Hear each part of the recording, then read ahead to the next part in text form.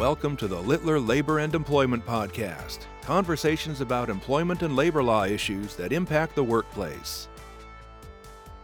Good afternoon. This is Russ McEwen of Littler Mendelson, and I am joined this afternoon by John Braun, who is the founder and president of Signature Safety. Signature is a leading workplace health and safety staffing and consulting firm, and John Braun and I have worked together for a number of years. We've been speaking lately about the subject that most of us have been speaking about lately, and that is the coronavirus pandemic. John, good morning. I'm happy to have you here with us today. I suspect that, like the attorneys here at Littler Mendelson, a good deal of your counseling in the past several days, if not weeks, has been related to the coronavirus outbreak. Before we move on to really the main focal point of today's discussion, that is construction industry employers, are there specific OSHA standards that relate directly to communicable disease? Well, first, good morning, Russ, and thanks for having me.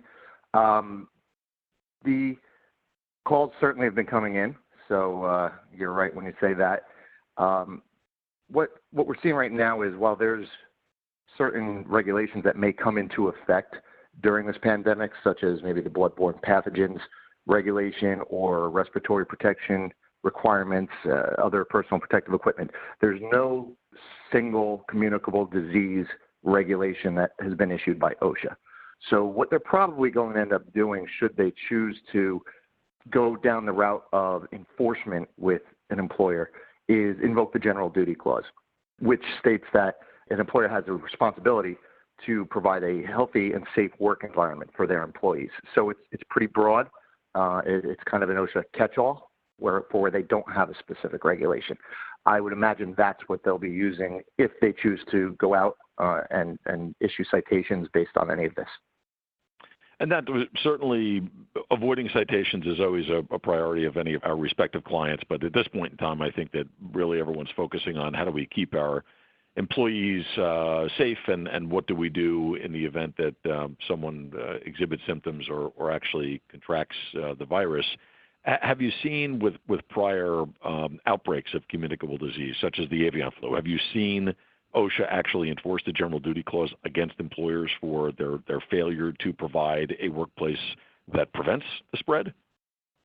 There wasn't really any noticeable increase in enforcement from that. I think their main concern when we have situations like this, such as the avian flu or this current pandemic that we're experiencing, is to utilize their outreach, to get out to the employers with information, to educate them, to prevent the spread, to keep the employees safe. And ultimately, that's what they're tasked with doing, is keeping employees safe. So the best way to do that right now and in a situation like this would be education. I think in the past, there was a good response from employers as far as developing plans to react should something occur, and to do whatever prevention they could to prevent spreading of the disease. I think that's what they're more concerned with right now than punishing employers for something they may have failed to do. Yep, as it should be. So we were, speaking of getting ahead of the issues and outreach, Littler has devised a team of approximately 30 attorneys, a task force, and we've been working on the coronavirus issues now for a couple of weeks, and we were out early and often with guidance to our employer clients, talking about how to protect employees from infection in the workplace, and some of the things that we and many others have conveyed, and this is per the CDC and the World Health Organization. Some of the things that we've been talking about are the necessity to keep workplaces clean, particularly in places where viruses can survive, such as on keyboards and on desktops and doorknobs, and also talking about the all-important hand hygiene. Focusing now on the construction industry, is there anything that's really different about that protocol when it comes to working at a construction site? I wouldn't say it's necessarily different, although the environment may be a little different than what your typical office environment may be. You will have a similar environment in an office trailer on a job site. The challenge we face is that construction isn't a job that can be done from home. So people, as long as these construction sites are up and running, people are going to go to work.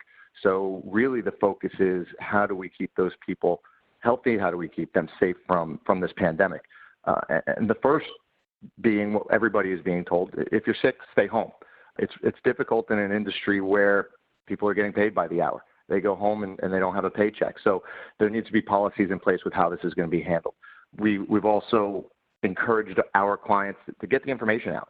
Don't assume that everybody's watching the news. Don't assume that they're getting the proper information. Have trainings with them. Show them how to properly wash their hands. Tell them what it is you expect them to do as far as maintaining separation from other people on your job site, coughing into your elbow, whatever else there is. Don't just assume that they know it. Providing of hygiene stations and places for them to wash. And, everybody's talking about sanitizer. Obviously, if soap and water is available, it's a better option. But if not, and we know in construction sites, it's not always an option, then we need to provide sanitizer to them so that they can continue to clean up themselves as well as the things that they're coming in contact with. Providing time to wipe down tools and equipment so that we're reducing the risk of spreading the disease. We can't expect them to work, not give them the time, send them home, and then everything's going to be clean. We need to provide them that time to do so. And on top of that, encourage them not to share tools and equipment wherever possible. If I hand my hammer to you and I'm coughing all over my hand, well, hey, we just opened up a gateway for that virus to pass. We've also got regularly scheduled cleanings of the workstations that we mentioned. You do have office environments on construction sites a lot of times in the trailers. So same thing. Are we spending time cleaning down the doorknobs, the desk phones, light switches, all the places where, being constantly touched, break stations, tables, things like that. And when it comes to breaks, can we stagger them? Can we reduce the number of people that are in any given area at any given time? Do we have to send everybody in at the same time to sit in the same room to have their break? These are all things that, questions are coming up. How can we do this? If the weather gets nice, maybe we can encourage people to take their breaks outside. It won't always be possible, we understand. Meetings, there's always project meetings. Can we encourage those to be done via teleconference so that we don't have to gather everybody together? And probably one of the biggest challenges that companies are going to have in this situation is subcontractors.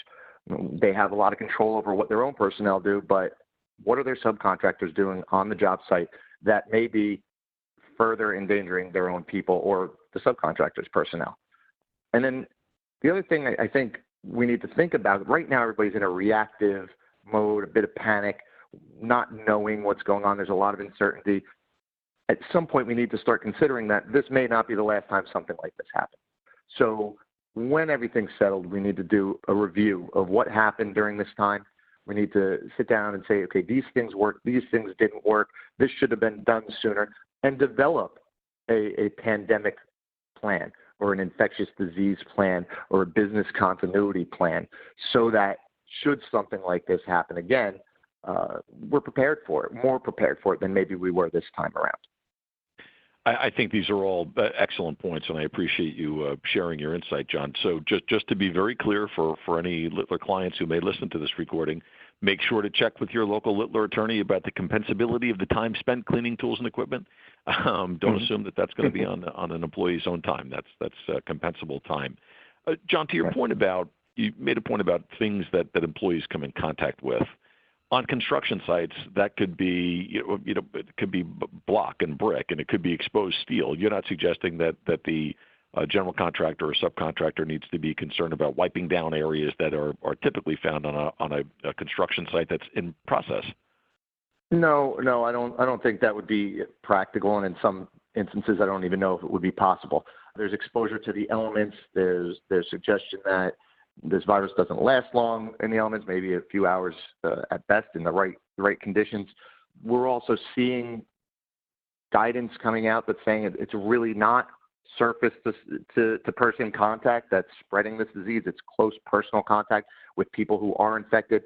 So no, I don't think going that far with it would be a reasonable thing to do.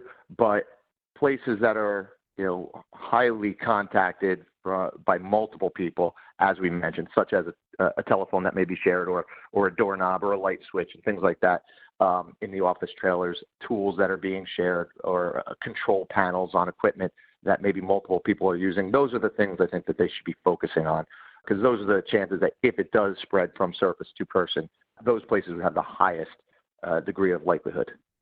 Understood. And you mentioned close proximity, which raises yet another big area where we've spent a lot of time counseling our clients, and that is what to do with that employee who either reports that they were in contact with someone with a confirmed case of coronavirus or they themselves have contracted the virus. And we are focused very heavily on applying the employer's policies, applying the law as it relates to sick leave, trying to take care of individuals who, frankly, can't afford to be without paychecks for a very lengthy period of time. So a lot of our counselors come in this area, what to do when you encounter that employee who has symptoms, flu-like symptoms or coronavirus confirmed case. From a safety perspective, what's the right protocol the contractor should follow when they've got that individual who shows up on the job site with symptoms or a confirmed case? How are you advising your clients? So, every client's going to have a different tolerance of how much time they can stop working. So there's really a difference here between symptoms and a confirmed case. If somebody shows up with sniffles and you send them home because you don't want to take a chance, we're probably not going to grab people out of the field and say, you saw this guy in the last couple of weeks, you need to go home too. If we have a confirmed case, that's a different story. Anybody that has been in close contact with that person for the prior 2 weeks should be sent home for a period of 2 weeks, because you don't know at what end of that quarantine period you're at this point. The person could have been infected for 2 days. It could have been infected for the last 13 days. We don't know. So anybody they've been in close contact with for the last 2 weeks should be sent home and should remain home for another 2 weeks to make sure that they have not been infected. But as far as symptoms go, that's going to be employer to employer. Definitely anybody who is displaying any symptoms should go home. You can make recommendations otherwise to people who've been around them. Definitely notifying those people that this person has displayed symptoms and they should keep an eye out would be the minimum to do. Sure. So, John, we're on a podcast, so our time is somewhat limited. I just wanted to cover off on one other very important part of the work that we're doing for clients these days, and I suspect you the same, and that is to do with communications. And we find, as in so many different areas where crisis is involved, that communications play a very, very key role in how effective our clients' policies are. We've been advising our general contractor clients to actively engage project owners about their own site preparedness plans. We've been advising our general contractor clients to engage directly and immediately with subcontractors about expectations around the coronavirus pandemic and the specific protocols that will be applicable to a given job site. When dealing with our subcontractor clients, we've helped them prepare their communications to their employees, to the general contractors, as to their plans and protocols. And then, of course, there are communications that any employer is going to have to its own employees about its policies, as well as when an employee self-quarantines or contracts the virus.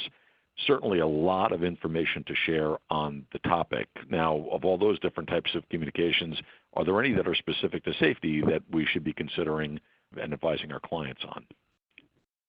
Well, aside from the things that we've spoken about, the best practices to train their employees in, to notify, as you said, their subcontractors what their expectations are going to be. Really, the only other issue becomes reporting cases to OSHA when necessary, as they've just released a clarification on this.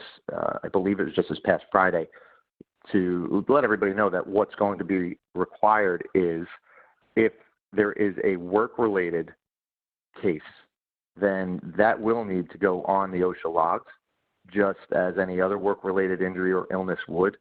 It would need to meet the same criteria. It's got to be work-related. It needs to involve lost time or medical care beyond first aid. I think there's going to be a challenge in determining that something was job-related in the first place, determining where a person had the exposure and contracted the virus is going to be definitely a challenge. So I'm interested to see how this proceeds. But, once on there, annually with the new record-keeping regulations, that information will go to OSHA for certain companies and certain industries. There's no requirement to report anything up to the CDC. That will be done by any medical professionals and healthcare professionals once there's a positive case. But definitely communicating with everybody involved in the project or anybody that could be affected by somebody who has tested positive, from the owner of the project to the subcontractors to any vendors or anything who may have been exposed to this person. The more communication, the better. And we don't want to incite panic, but we want people to be able to do what's necessary on their end to prevent further spread of the virus. So we should definitely let them know that there was a positive test. We need to be careful of HIPAA regulations, that we don't go awry of those. And so we keep the names off of it, but we want to let everybody know this has happened. Take the precautions that you need to take now that you know that there's been a potential exposure. So the fact of exposure and someone contracting the virus as opposed to the details of who the individual is what's Correct. Called for. On Absolutely. the OSHA logs, John, just a quick question, just to be clear, this is work-related, someone who contracts the virus at work. Yes. What is to prevent, or what is the wisdom of an employer simply writing down anyone and everyone in his workforce who winds up getting coronavirus to err on the side of inclusion? Good business practice, not good business practice?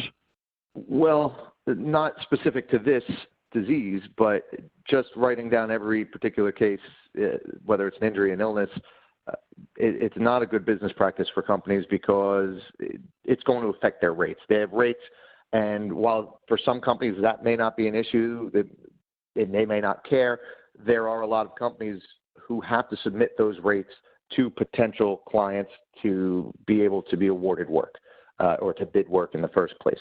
So if you go ahead and a whole bunch of people contract this virus and there's really no indication that it was work-related, but you put it on there anyway, your OSHA recordable rate is going to skyrocket. A lot of times in these pre-qualifications, the clients will give you the opportunity to appeal something because the number is out of the ordinary, but not always. So really it would be prudent for each company to really make sure that what they're seeing is a work-related incident or can reasonably be expected to have been caused in the workplace. Understood. So don't be flip and just list everyone who winds up getting sick because you think it's the easier thing to do. There could be some downside to being over-inclusive, it sounds like. Yeah, absolutely. Well, John, I'd like to thank you for your time and your insight.